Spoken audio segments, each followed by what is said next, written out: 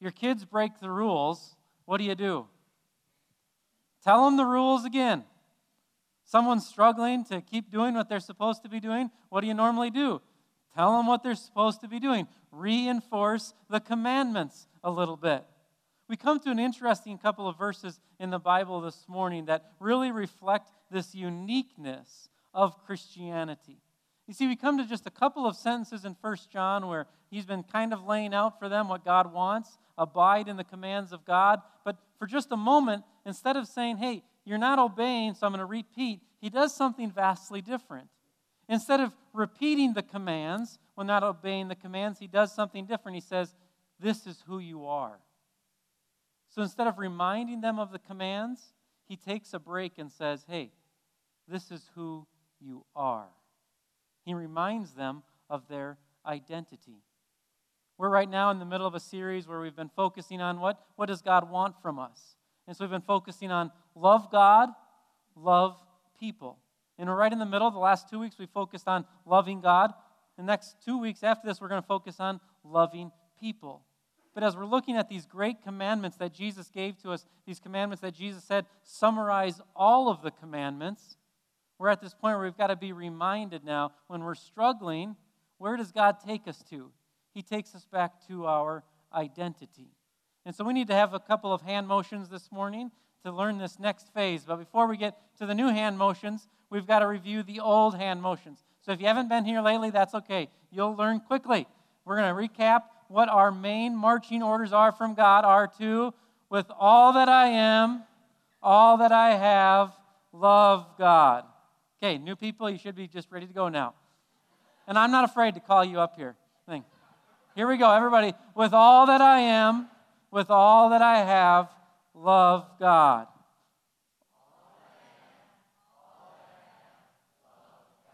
All right, we know that's the greatest commandment. But today in 1 John chapter 3, we actually get the starting point. It's going to be a little tricky here. We're going to add something before that. Very simple. The truth from these 3 verses goes like this. I am the beloved of God. I am the beloved of God. Now, some of you aren't getting this. Okay, beloved is right over the heart, left hand over the right hand. This isn't the same as the love that we've done before, okay? Everybody, let's practice this. Okay.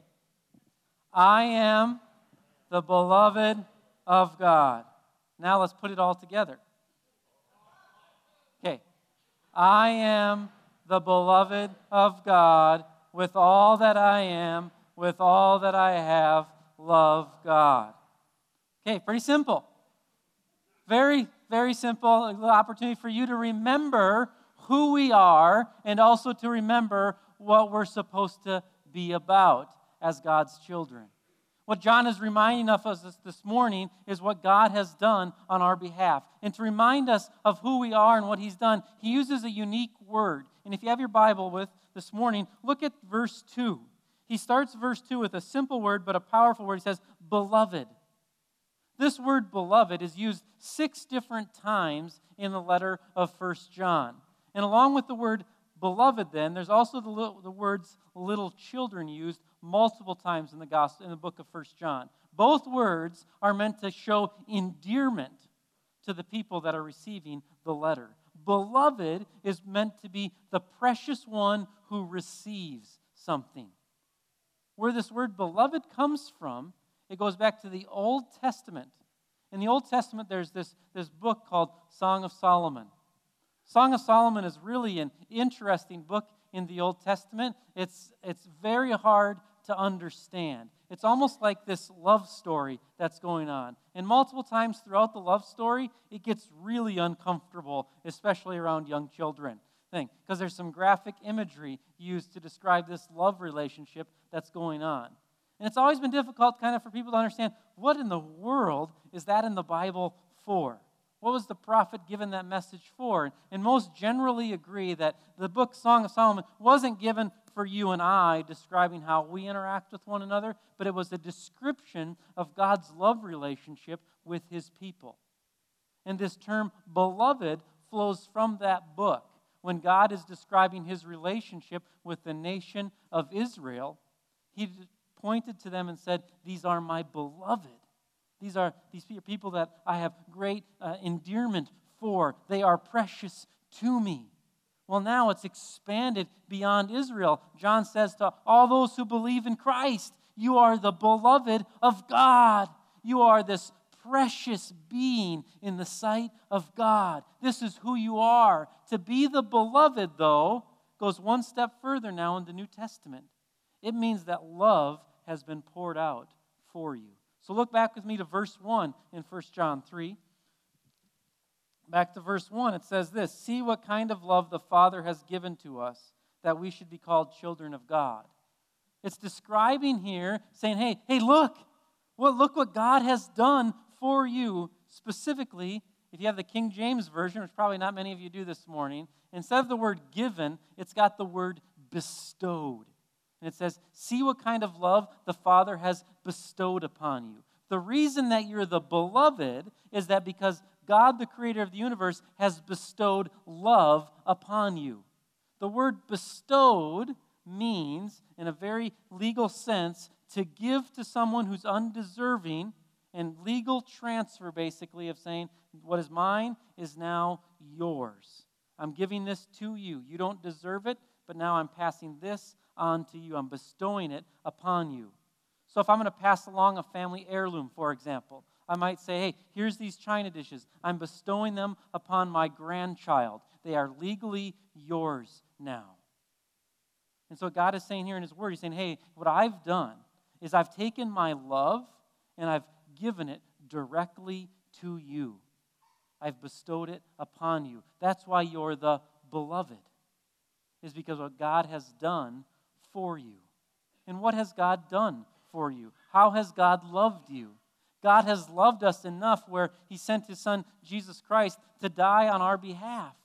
So often, we take this simple thing for granted. We forget that God is under no mandate to love us. Now, what's happened is sometimes we reflect something onto God of what we think God should be like. So we say to ourselves, well, yeah, if he's God, God should be loving and love us as his creation. Well, if he's God and we're not God, we have no right to project onto God what God should be like. There's no mandate upon God to love us. Yet God freely chooses to bestow upon us his love in the form of his Son, Jesus Christ. Now, this could have been done vastly different. God could have very easily said, hey, I love my creation, but you know what? What I'm going to do is I'm going to set up a separate place and I'm going to interact with them through angels, rather than send my son and have my son die for them so that we can be together in perfect relationship.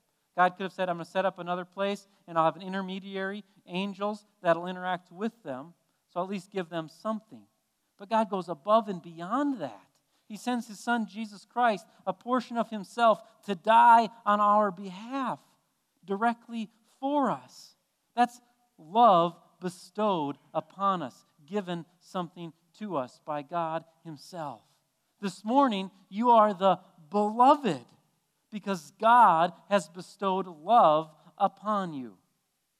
And if love has been poured into us, now what God wants poured out from us is love. Until you come to understand this central truth, this identity issue, that you are the beloved, you will always hear love God and love people just as a rule, rather than as a result. This is how the Bible works, completely different. When Jesus gives a command, he sees the commands as what? An outflow of our faith. So sometimes some of us struggle with this issue of obedience and grace, and how does it all work together? Do we obey and then we're saved, or are we saved by grace, but yet we still kind of got to obey?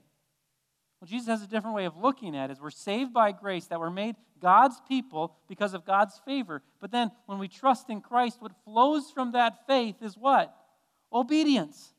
That's why it says in the Sermon on the Mount, Jesus is preaching, he says, hey, if you're a good tree, what are you going to do? Bear good fruit. An apple tree does what? It bears apples. And so if someone's not bearing good fruit, What's the issue?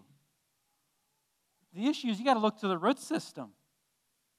You got to look to the identity. Are they a child of God? Are they trusting in Jesus right now? We shouldn't expect anything different if they're not a child of God. So you this morning, what about your identity? Do you see yourself as the beloved, a child of God? And from that then flows obedience or love to God and love to other people. Where it gets really tricky, but helpful understanding is when John continues on here in 1 John 3. Go back with me to verse 2. So we are the beloved. This is our new identity. Now in verse 2 he says, Beloved, we are God's children, and what we will be has not yet appeared, but we know that when he appears, we shall be like him because we shall see him as he is. So we're not completely done yet. So when Jesus returns, very simply, Jesus is going to return. And when Jesus returns, we're going to be completely glorified. Glorified is a big word, basically meaning made perfect. That when Jesus returns in the second coming and the resurrection, everybody and everything is going to be glorified. We're going to be completely pure at that time. So in the meantime, though, we're children of God, but we're still in the flesh. We still have a battle with Satan. We still have a battle with sinful ways. So we're not going to be perfect. But just because we're not perfect does not mean we don't pursue perfection. You can pursue perfection while realizing that yet until Jesus returns, we're not going to be completely there yet.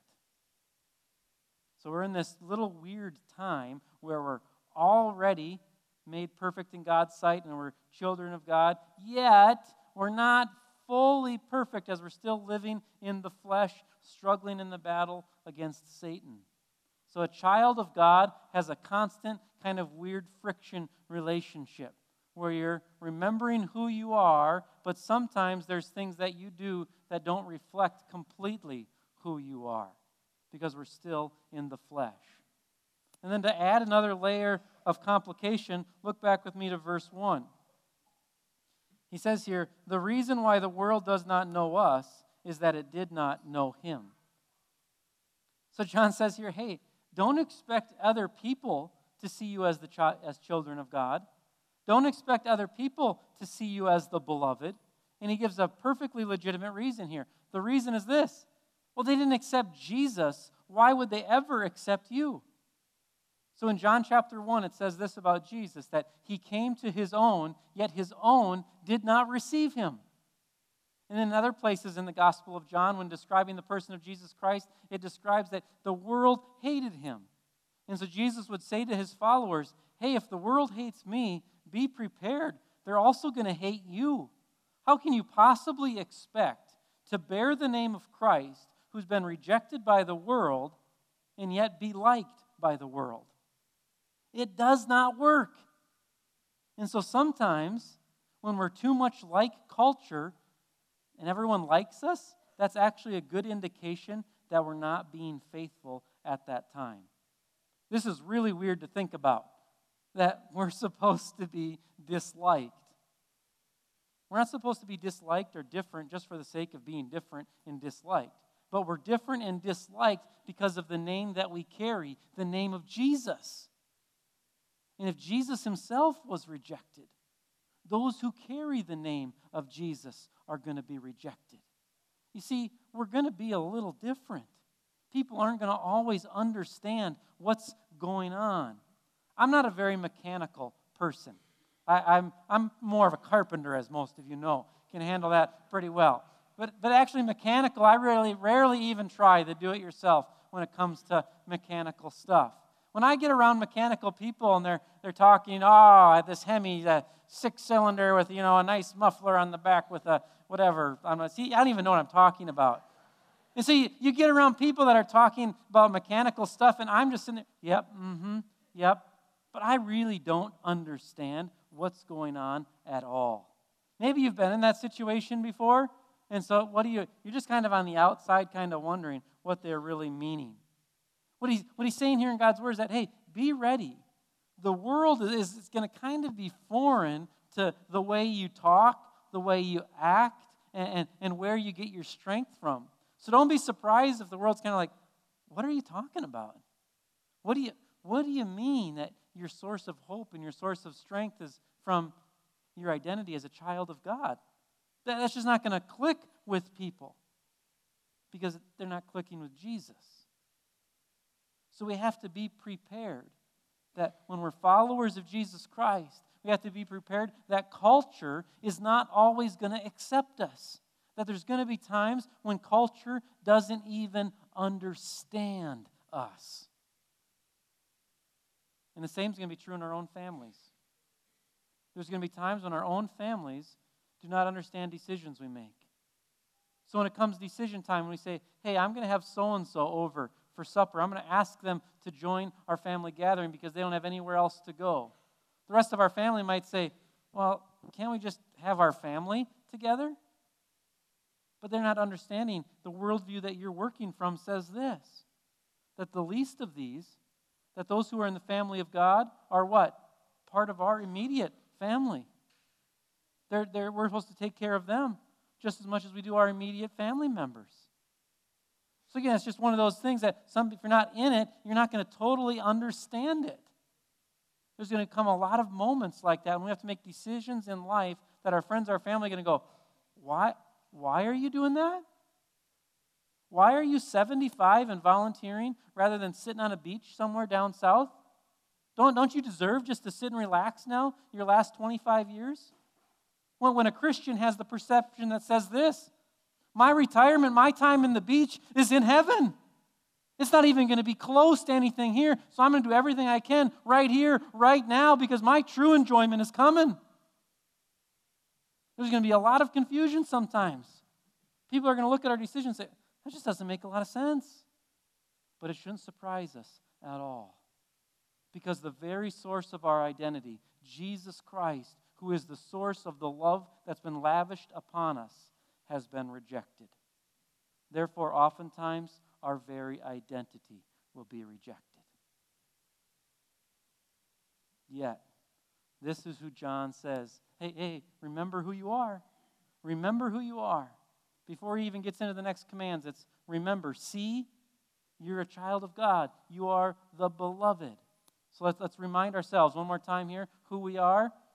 Let's see if you remember.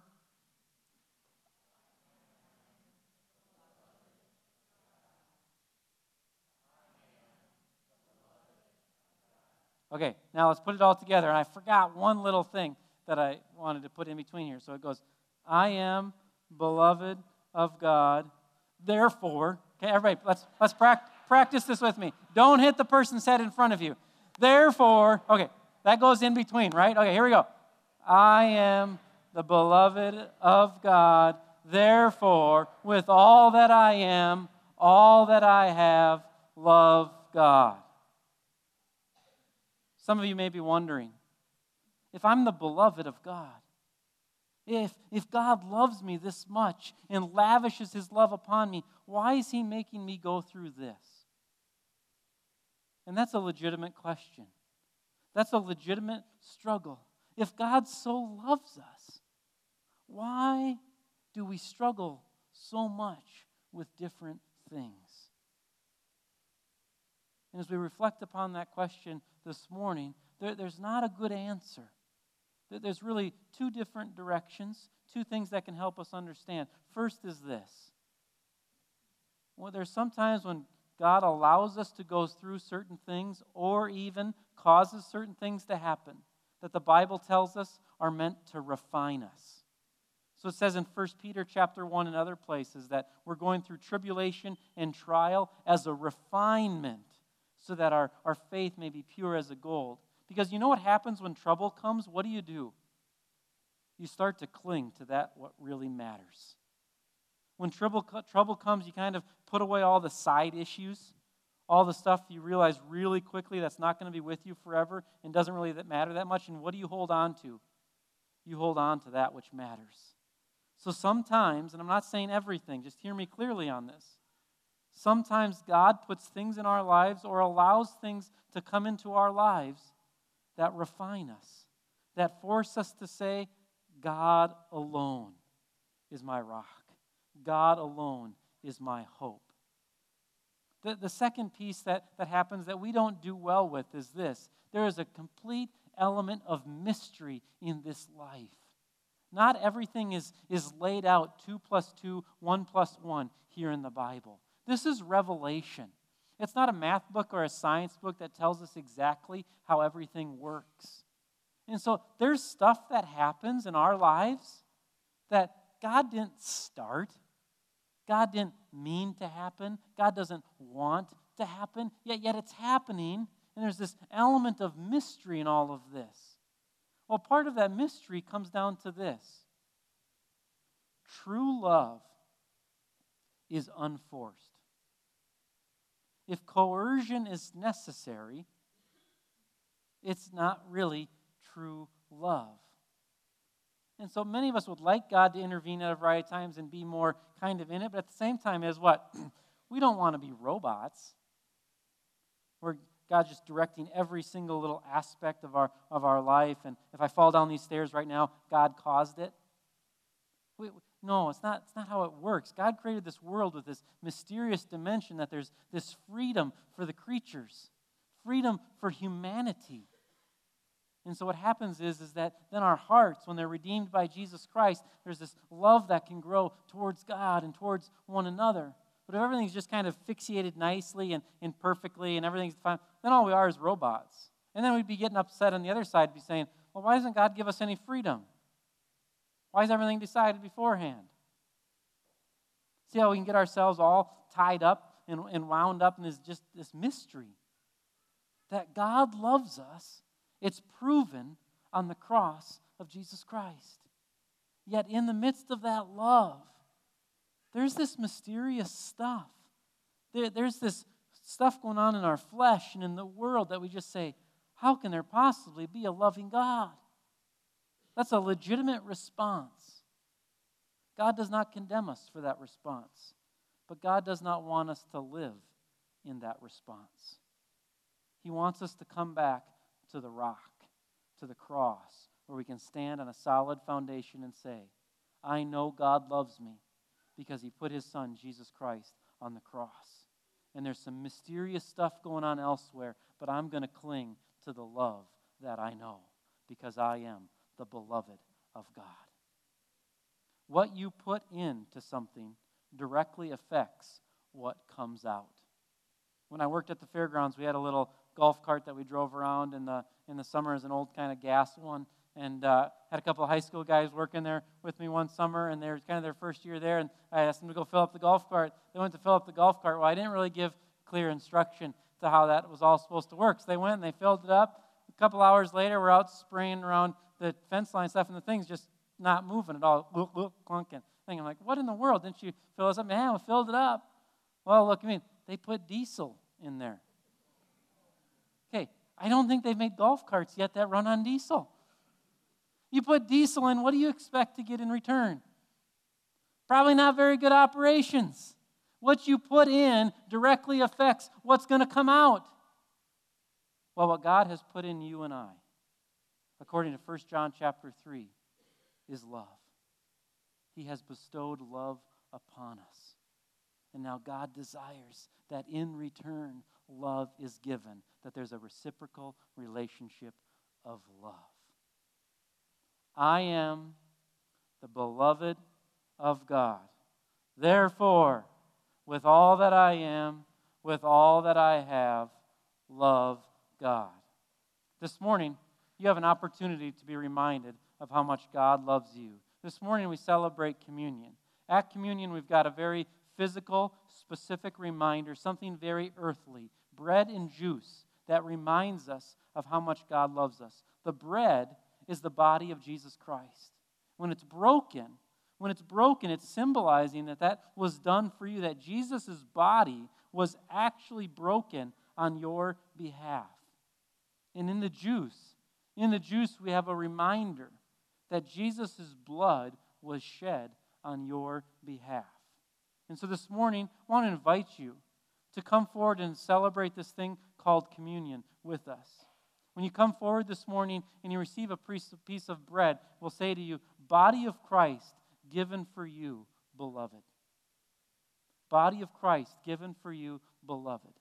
Let the bread and the drink this morning remind you specifically of who you are. You are the beloved of God.